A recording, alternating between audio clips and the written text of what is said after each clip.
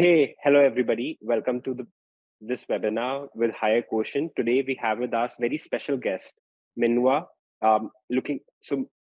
Min comes with a great and very rich background in human capability space.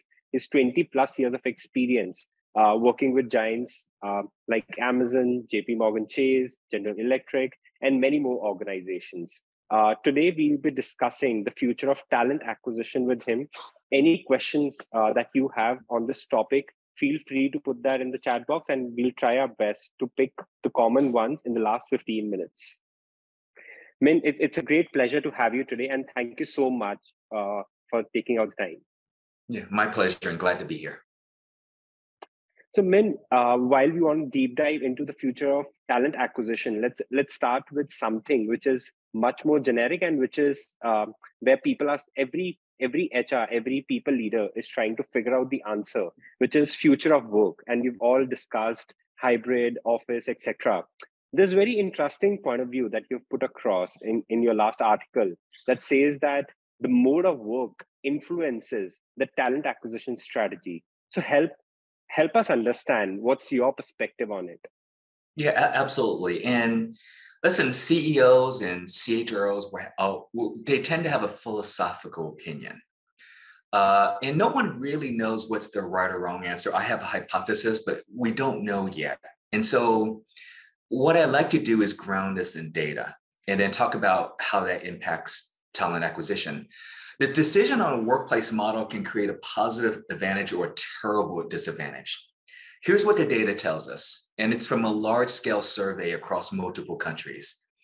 80% of people don't want to come into the office, wants to come into office some of the time, but not all of the time. 80%. Only 20% of people want to work from home full-time. If you listen to our conversation on this subject or the broader discussion, it seems like everyone wants to work from home full-time. That is just not what's happening. Now, it's also important that 64% said they would consider looking for a new job if required to work from home, if required to work full-time from an office. So what does this all mean?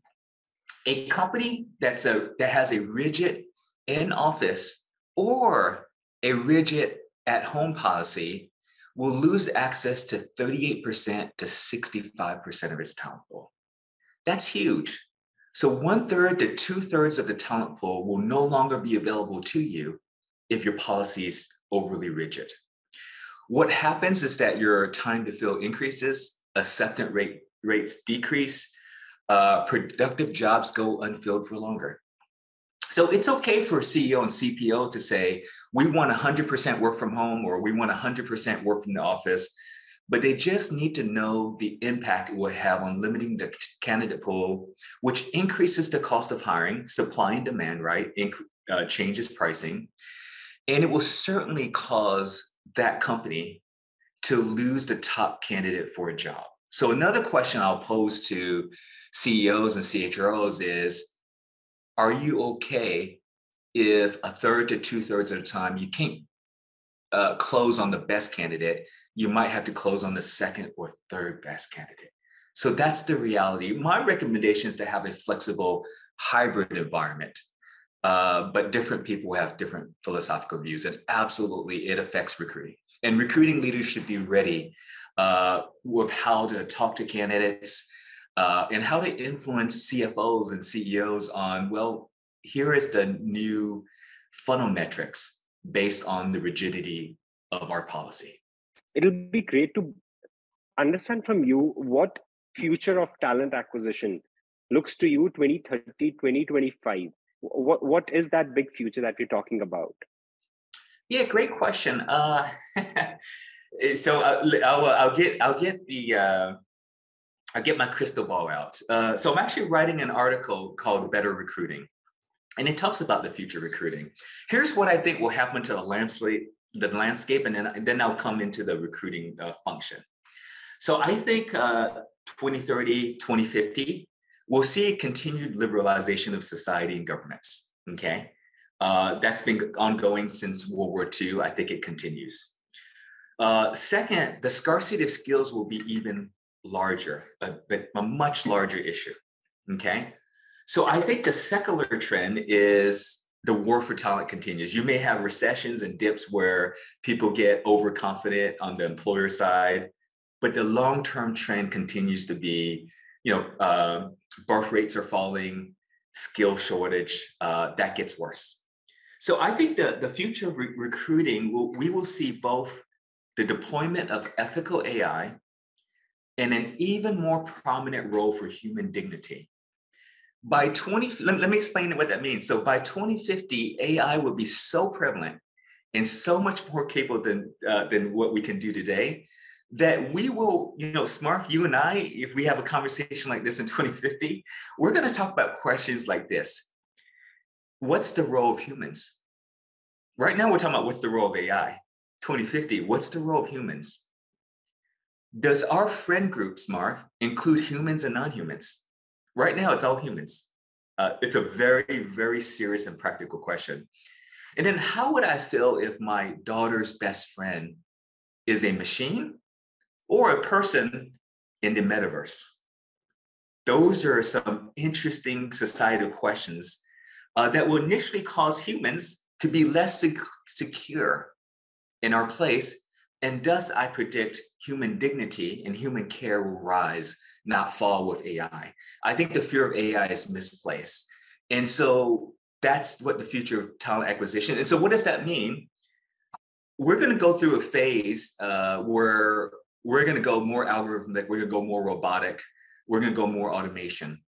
And at some point, we will then do a little bit of a U-turn because of human dignity and human care, where employers will say, ooh, we can compete for this ever shrinking pool of talent with humans and human touch points.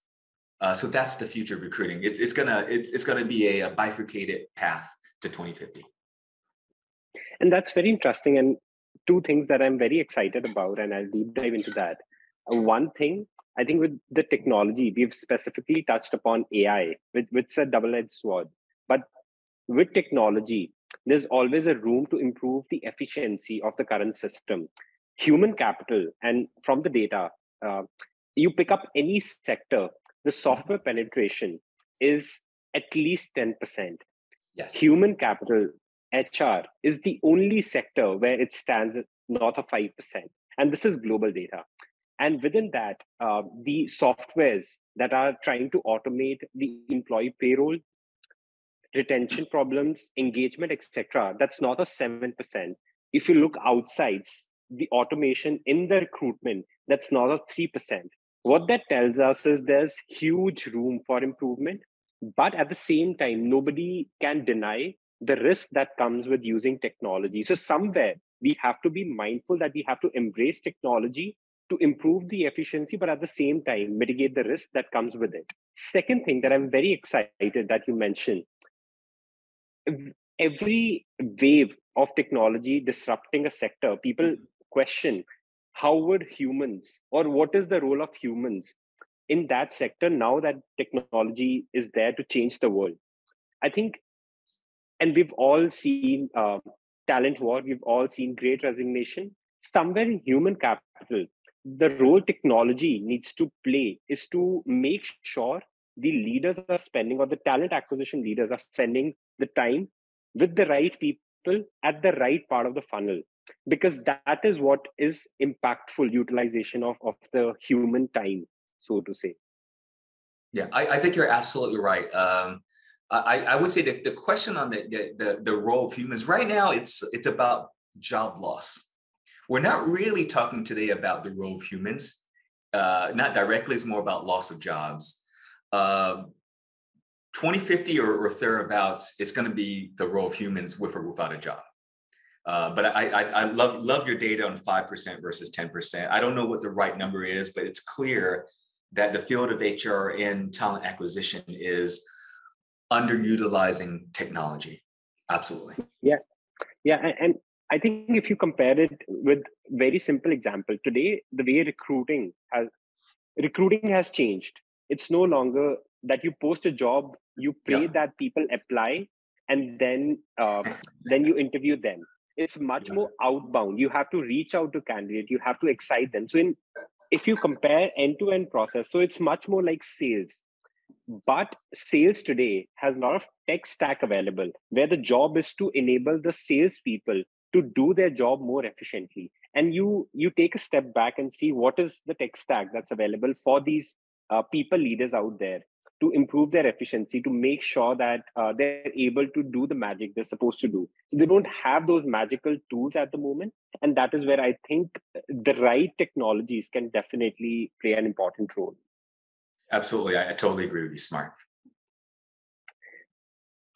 I think the next, and now that we are discussing the role of technology, one thing that I'm very, very curious to understand, what's your point of view on some of the big challenges that you've faced yourself or your teams have faced in the talent acquisition? And for those challenges, or which one of those challenges do you think technology can help solve for? My article talks about this. So let me break it down by automation and then artificial intelligence, right? As we go to what the ideal state of talent acquisition is, I imagine one day recruiters will be relationship managers and not transactional brokers. If I could borrow a Wall Street term, right? Relationship managers. I imagine recruiters will be able to spend time showing care for candidates, even if there's not an open job. Spend time just building a community on LinkedIn or wherever.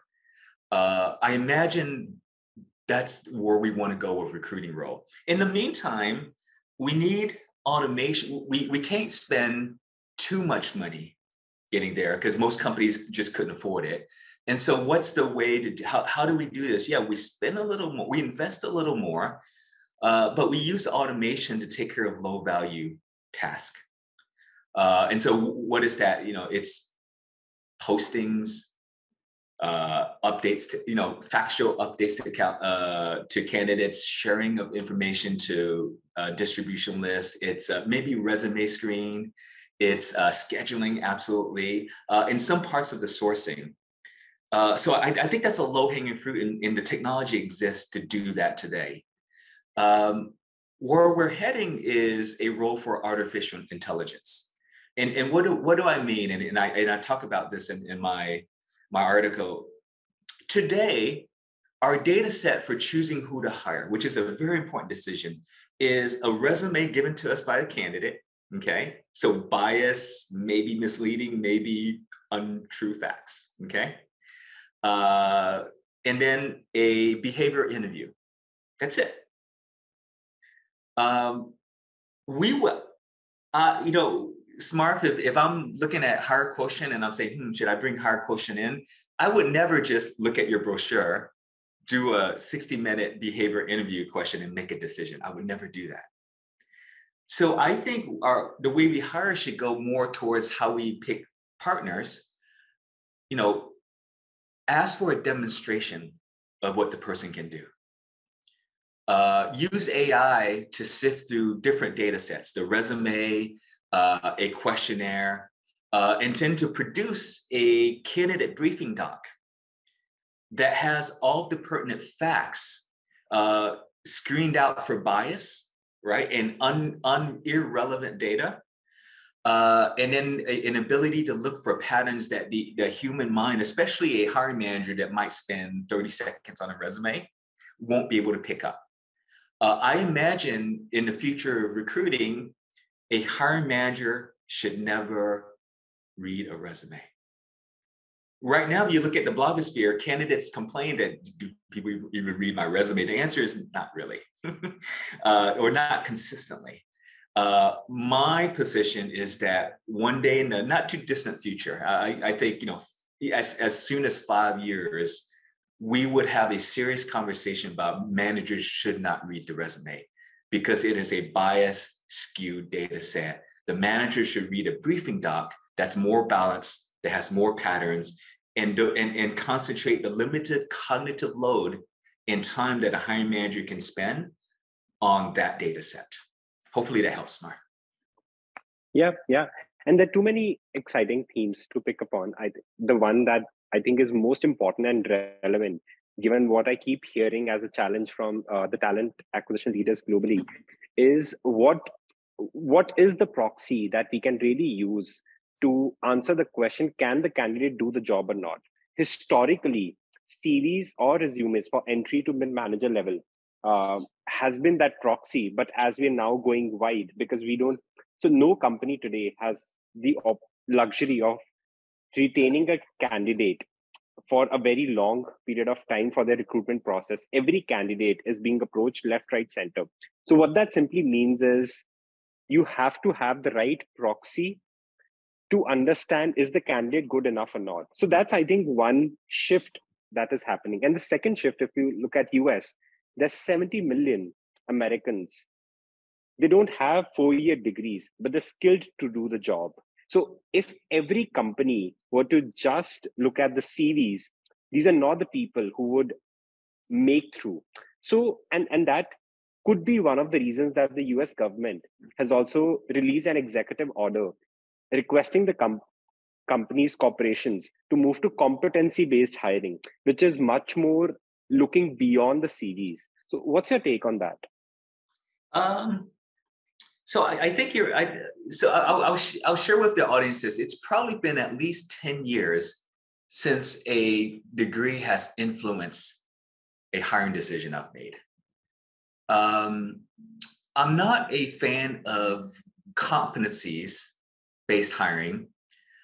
Theoretically, I get it, but I haven't seen competency models and competency assessments be that accurate and differentiated. And so the practical use case is limited. What happens is like behavior interviewing. It doesn't solve it. It gives us overconfidence that, oh, we got a little science and we're going to make a good decision, right? But if you look at the well-controlled studies from academia, let's take behavioral interviewing, right? If you do an unstructured interview, your predictability is somewhere between 0.15 and 0.25. If you add structure and behavioral question, you can get up to about around 0.5, but mostly in the 0.4-ish, which is a great incremental improvement, but it's still lacking. It's a coin toss almost. And so we can bring in competencies, especially in jobs that are really well defined, call center roles, for example, and we hire a bunch of them, right? In knowledge workers, the higher paying jobs, it's really difficult. It's not very practical. And so what I try to advocate is demonstration. Smarf, if I'm hiring you to be a data scientist, I want to put in front of you a one-page riddle, and then a couple binders of data sets. And I want to understand how you think through it. You don't need to solve the answer, but I want to understand how you think through it. That is far superior than a behavioral interview or a competency-based interview, because that interview is a social interaction that is skewed by everything from English as a first language or accents or charisma that's not necessarily relevant for a data scientist job. So I advocate for actual demonstration, which has the highest validity. Hopefully that helps. Yeah. And that's what we're seeing, adding maximum value to our clients as well. We get a fence view of working with blue chips like BCG, etc. And they're actually heading towards CV blind interviews and trying to assess people based on job simulations.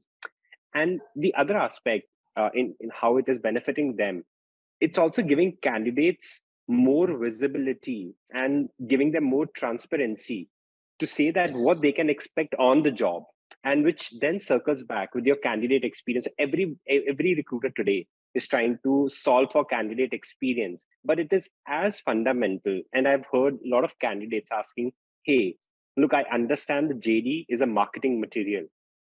It could be that you've put some fancy title. It could be that you've put some fancy task and responsibility to attract good Yeah, candidates. But is that what I'm going to do on the job?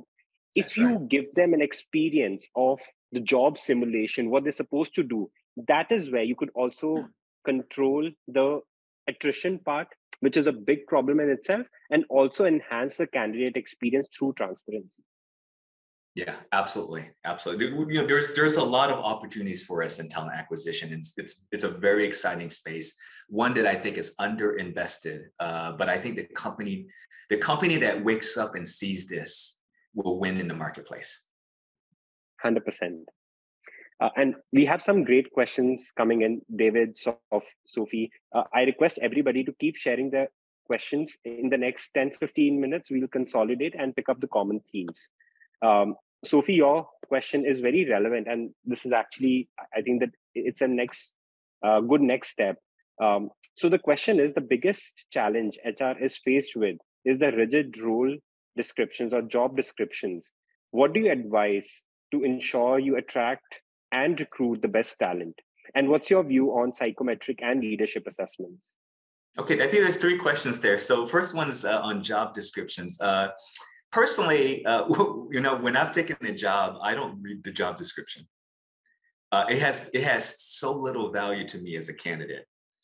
I remember there was a wonderful recruiter I worked with last year that was hiring for my team.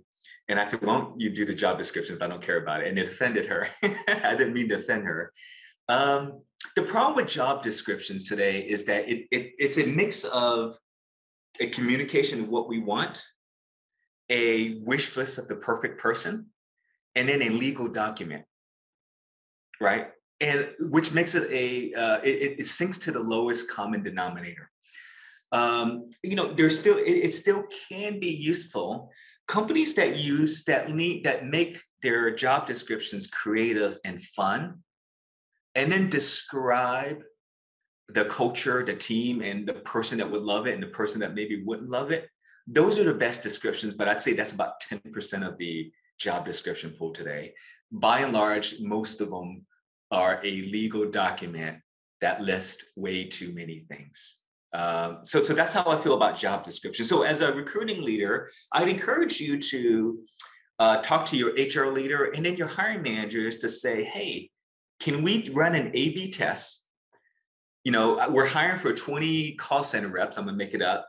Can we post 10 of the postings in a creative format, 10 in this, you know, what we've been doing, and then let the data speak for itself. That's what I would recommend to TA leaders on the call. So there were three things. The other one was psychometric. I'm a fan of psychometric assessments to be a part of that candidate briefing or that data set, to be one data point in that briefing. I'm gonna get in a little bit of trouble here. If you're an executive in talent acquisition and you're thinking about incorporating psychometric, here's a few things I would suggest as far as the framework, right? You wanna pick the deepest and a deep and broad data set.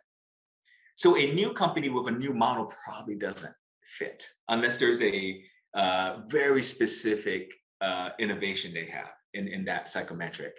But typically it takes decades to truly validate and say, hey, what's going on and what's predictive or not.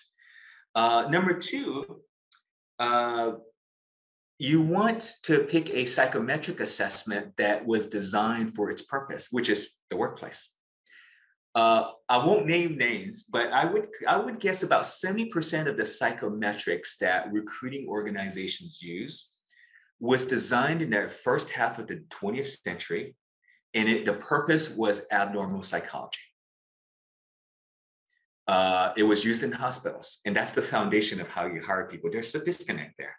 There are some that, you know, I won't get into naming names in this call, that have developed workplace-specific psychometrics and have decades of experience. And then the third one is the people you work with in the psychometric company, right? Will they help you along this journey? Because it's not just spitting out a recommendation or rating scale or report.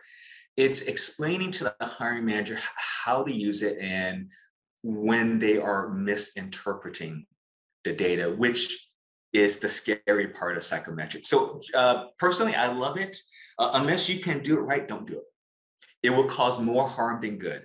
So unless you're serious about it and you can hire a PhD or someone that has deep experience in it, don't do it. And the other one was leadership assessment. I absolutely think so. So some of the best tech companies, Amazon, Google, regardless of the job, technical, HR, manager, non-manager, facilities person, they overweight their assessment on leadership qualities. So absolutely. And what you're doing is you're making sure it fits in with your culture when you do that. Great question. And Min, what's your take on the next step after? So you've created a great marketing, let's say a video that excites candidate to apply to you.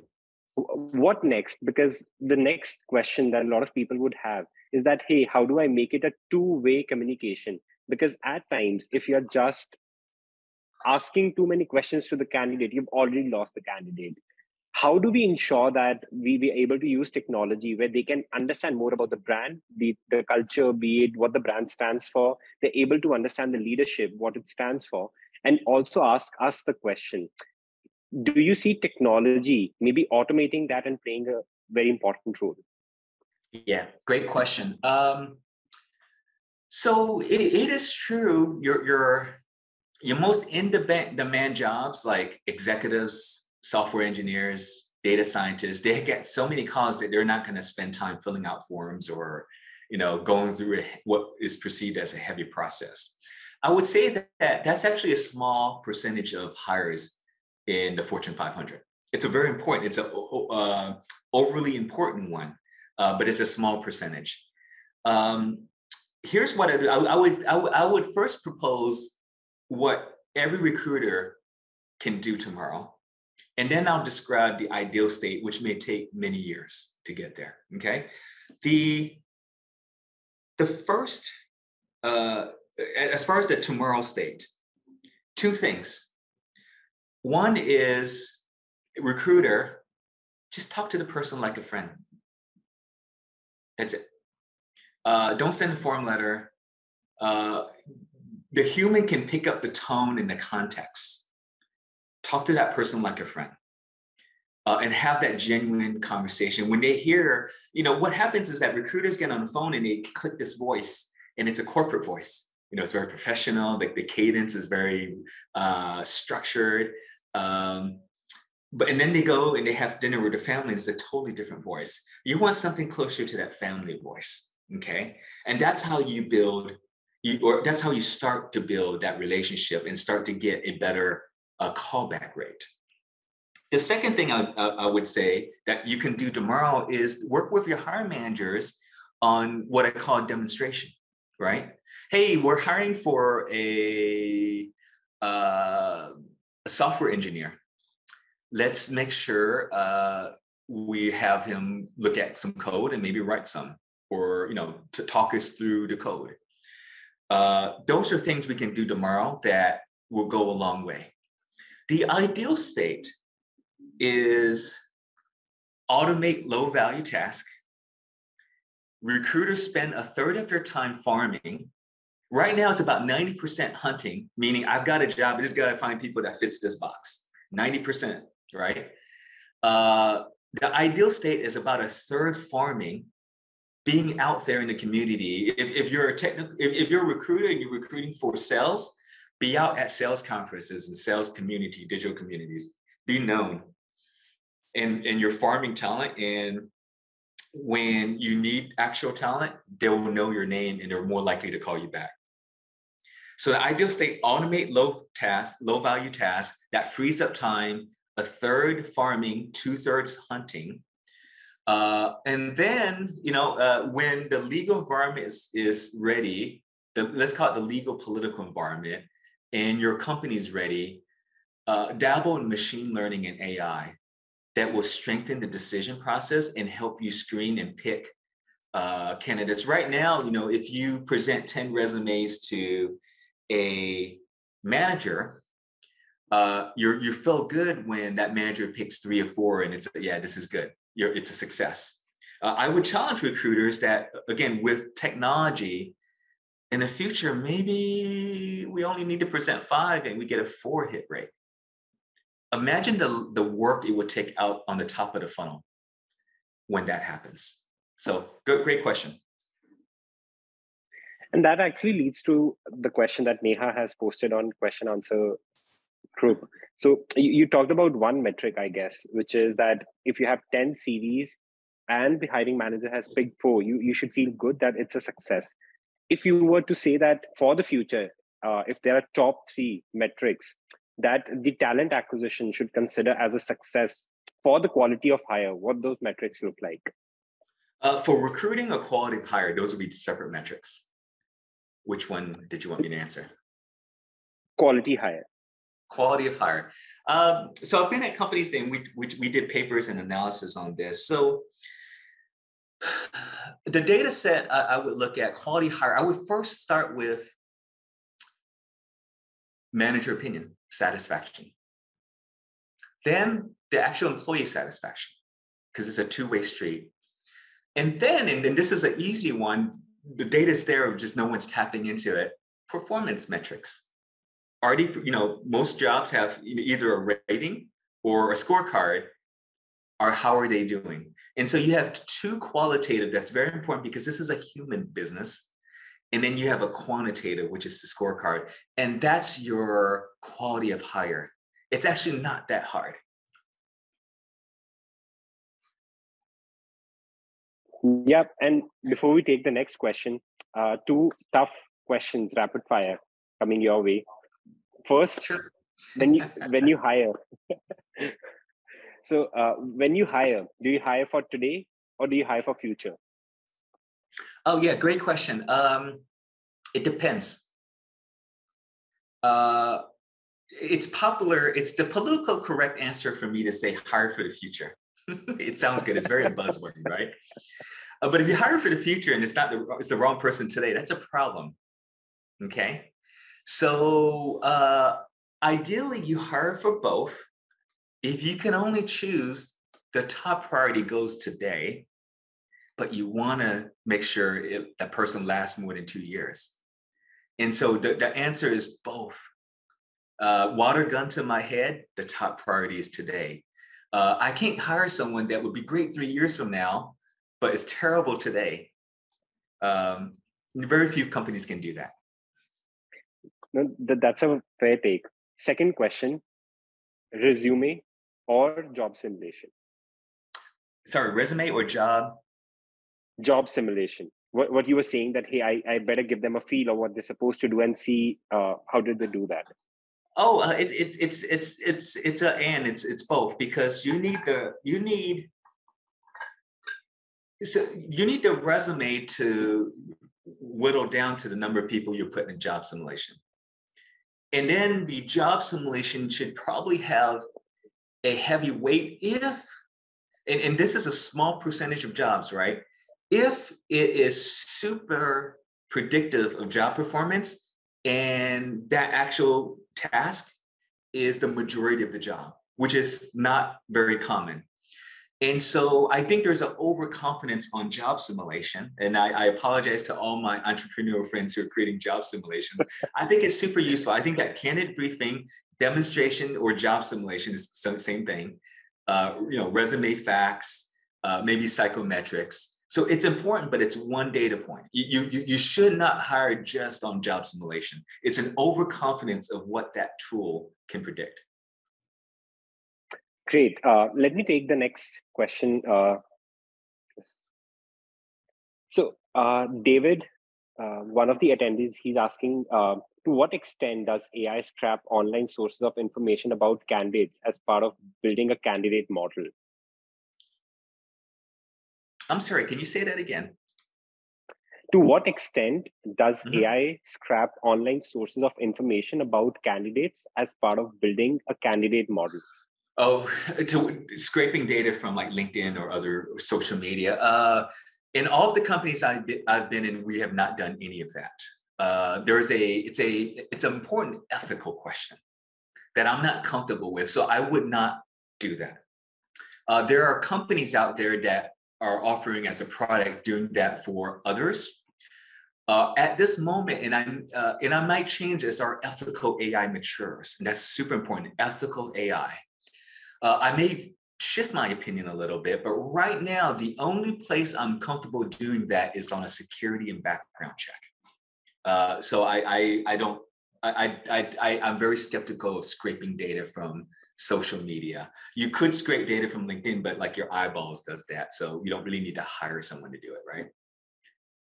And I share the same sentiment because AI, it's so early for AI within recruitment that we have to be more cautious, Yeah. specifically because AI is always driven by data, and these companies are very recent given what they're doing. So from that perspective, the unconscious, and each one of us has unconscious bias. So from that perspective, AI is only as good as how we set the foundation and the data we train it on. And it's too early maybe to say that the AI is fully comfortable or fully there for open usage. So we have to make sure that we are mitigating the risk. But as long as I think the AI is being used for enhancing the candidate experience, making it more interactive.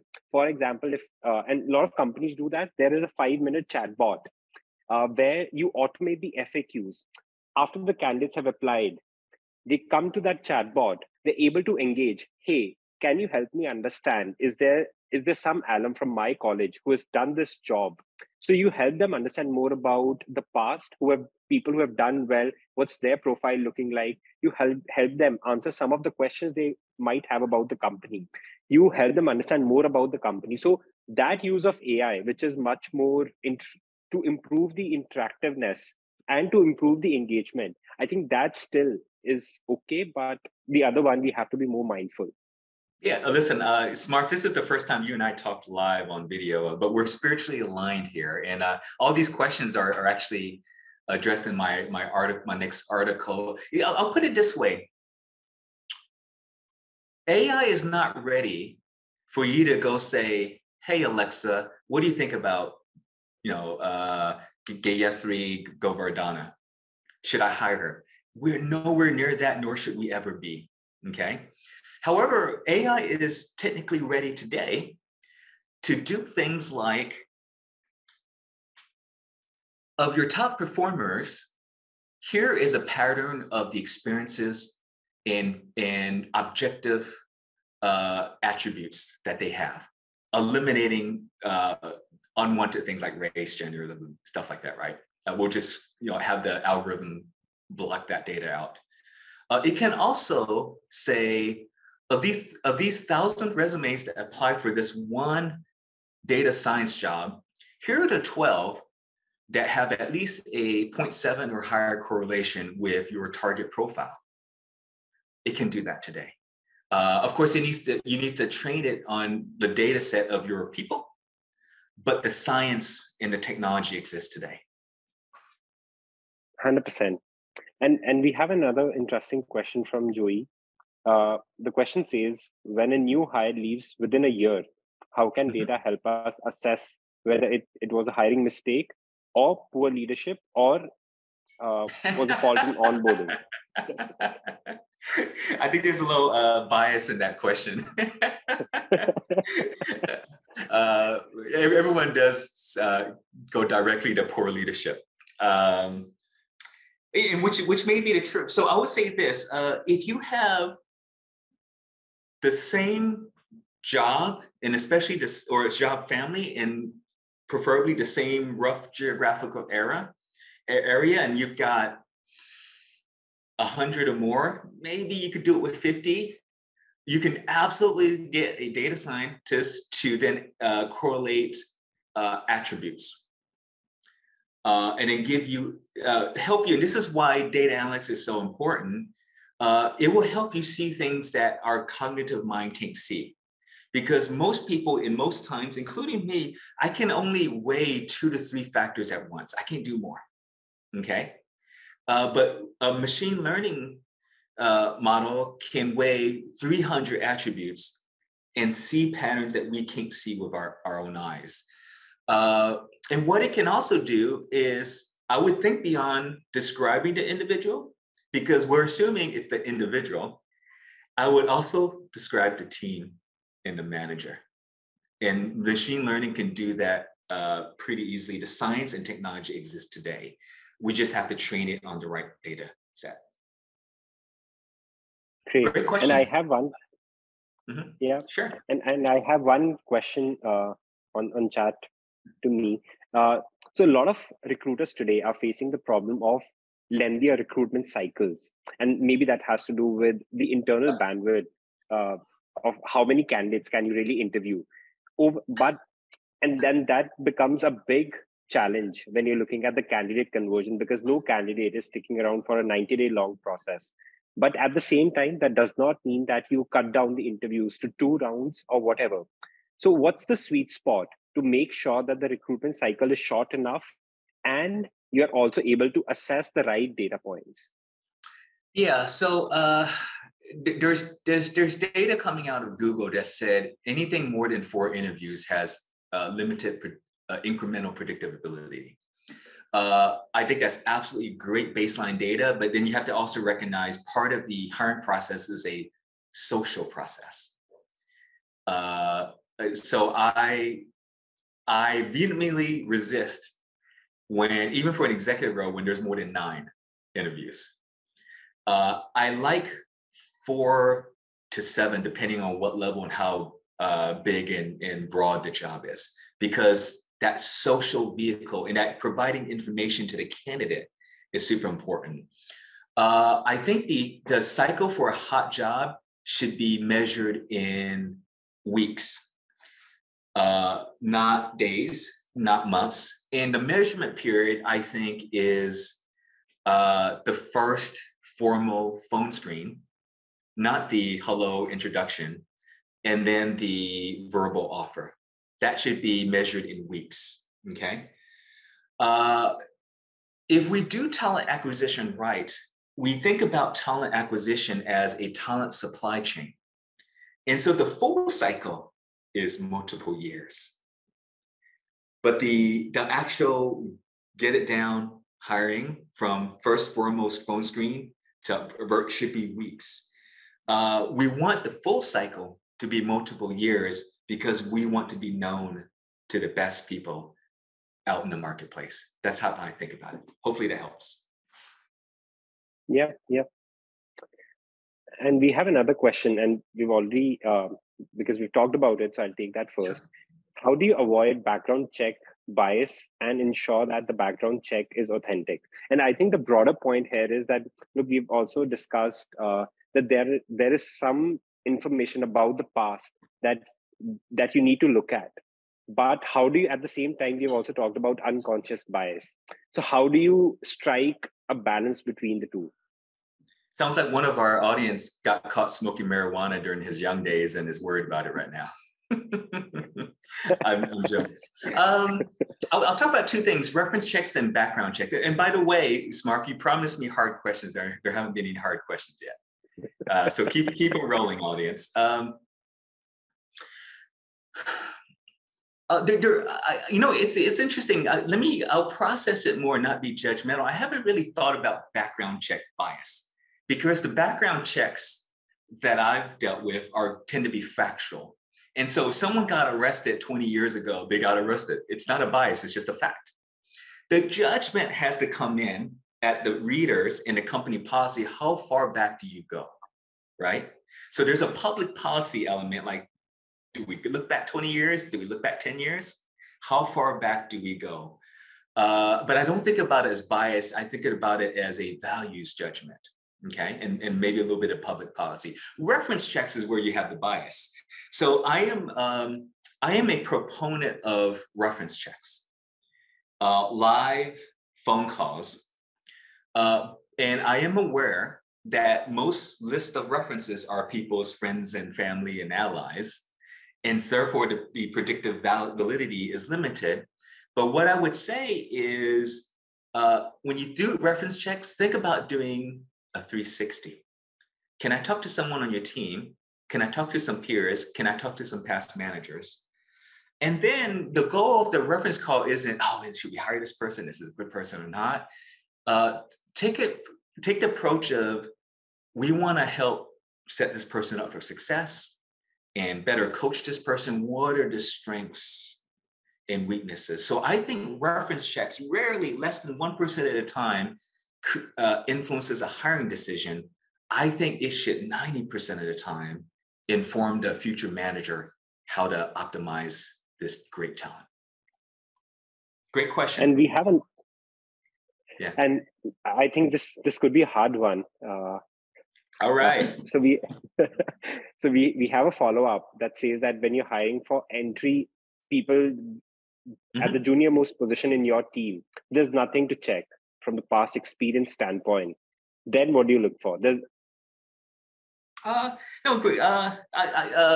I'll answer the literal question, and then I'll answer what I think is the spirit of the question.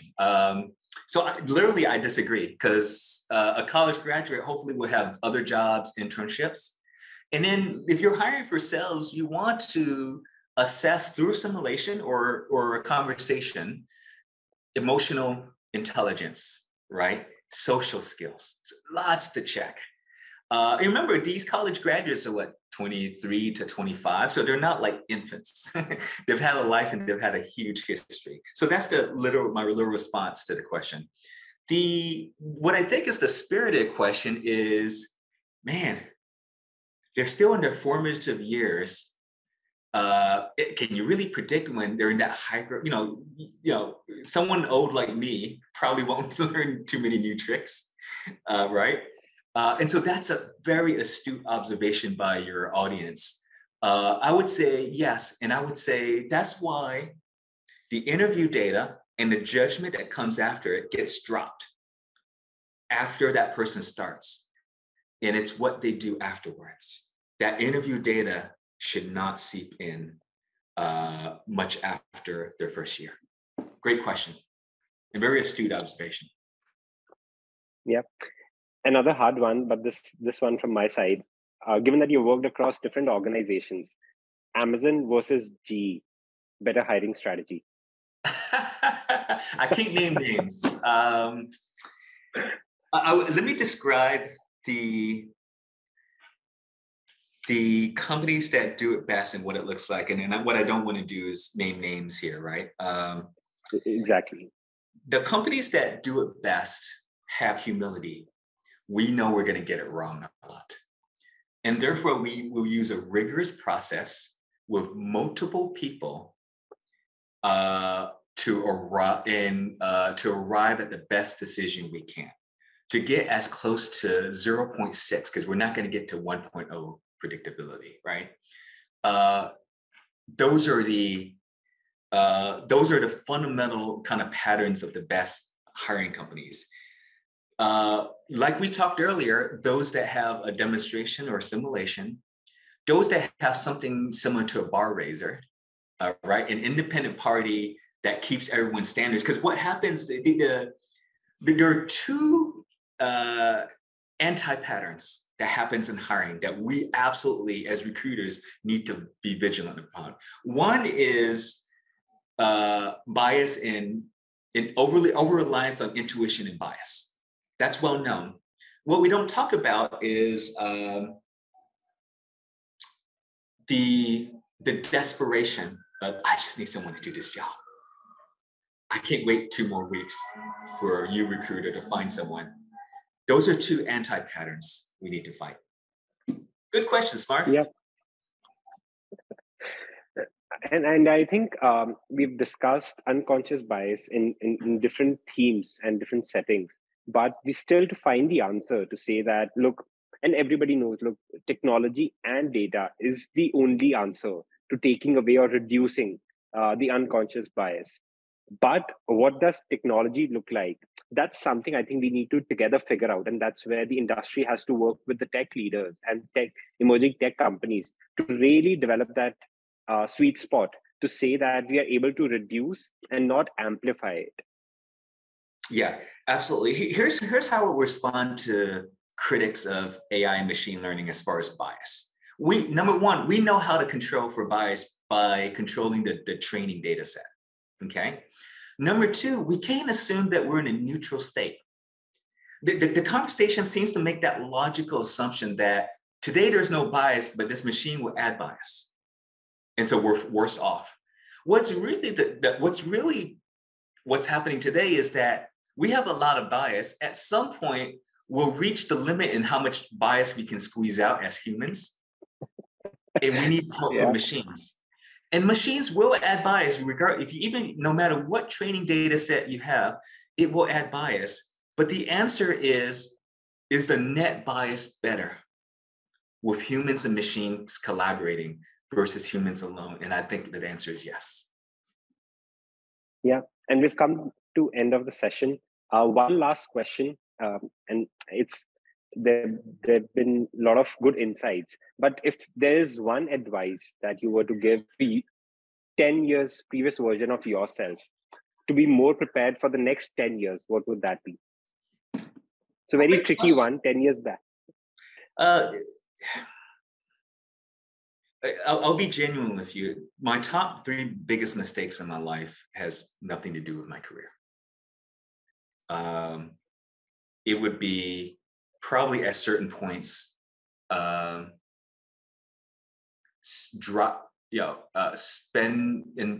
more, be more present at home. It would be, interestingly, spend more money. In my 20s, I was very frugal. And it would be, live in the moment and not the goals and not where you want to be. So I have to think more about the career advice, but as I think about my career 10 years back, I wouldn't talk about career changes. I think I did okay. It would all be in my personal life. But if I may, Smart, as we're closing this, I just want to send out a message to all the recruiters and partners on this call. The last few years, recruiting has been the unsung heroes. And what does that mean? The war for talent got hotter, except for one quarter in 2020, it got hotter. And recruiters had to adjust to the great resignation, the great reshuffle, the hottest job market we've ever seen, historically high. And lots of question marks on, okay, where do people work? And then they had to deal with their own families and childcare. And so recruiters that I've worked with at Stanley Black & Decker and Amazon before, I think are great talent, hardworking, unsung heroes. And they did a magnificent job. I think as we aim for better recruiting, which is what I'm going to write about, and we look at the future of recruiting, it's not to say recruiters didn't do a great job. It's to say we need to do better for them and the candidates. There needs to be a business model where we don't just hire a lot of recruiters during peak times and we lay them off during trough times, because that's not a signal that we really care about investing in human capital. So to all the recruiters out there, thank you for everything you've done. Yeah, no, I totally resonate with that thought. And I think that's why we started Higher Quotient. The idea was people celebrate sales leaders, people celebrate business leaders, people celebrate CEOs. But it's really the foundation is laid by the people leaders. Team and every experienced entrepreneur out there, business leader understands team is the biggest advantage, competitive advantage, and team is the biggest moat early on. And as you scale, it becomes an enabler. So, but when you look at who gets the credit for building the right team, in very few cases, it's actually the HRs and the people leaders. So I think, and I'll present you another data. And CHROs, of all the CHROs, less than 10% got an opportunity to represent the company as the CEOs. This is a global data. Yeah. And you look at any other vertical, be it CMO, be it CPO, be it CRO, etc., the ratio is much higher. What that tells us is somebody who's really building the foundation for a strong organization, somebody who's really translating the business fundamentals into what people need to do and also managing that day-to-day basis, taking all the pains, is just not being celebrated. And they don't have the toolkits. So it's not that the recruiter is unable to do the magic. They have all the magic, but like any other vertical, give them the magical sword, give them the tools that they can use. So I Absolutely. totally resonate with that thought process. Yeah. Well, Smart, listen, good time spent. I hope everyone learned a little bit, and I appreciate you starting a conversation. Thank you so much, and it was lovely chatting with you. And I thank everybody who joined the call, took out the time, and shared great questions with us. We'll share the recording and also the takeaways from this conversation. If you have more questions, reach out to us. We'll try our best to get some time from Mingwa and get back to you with the answers. Thank you so much, and have a great day. Thank you.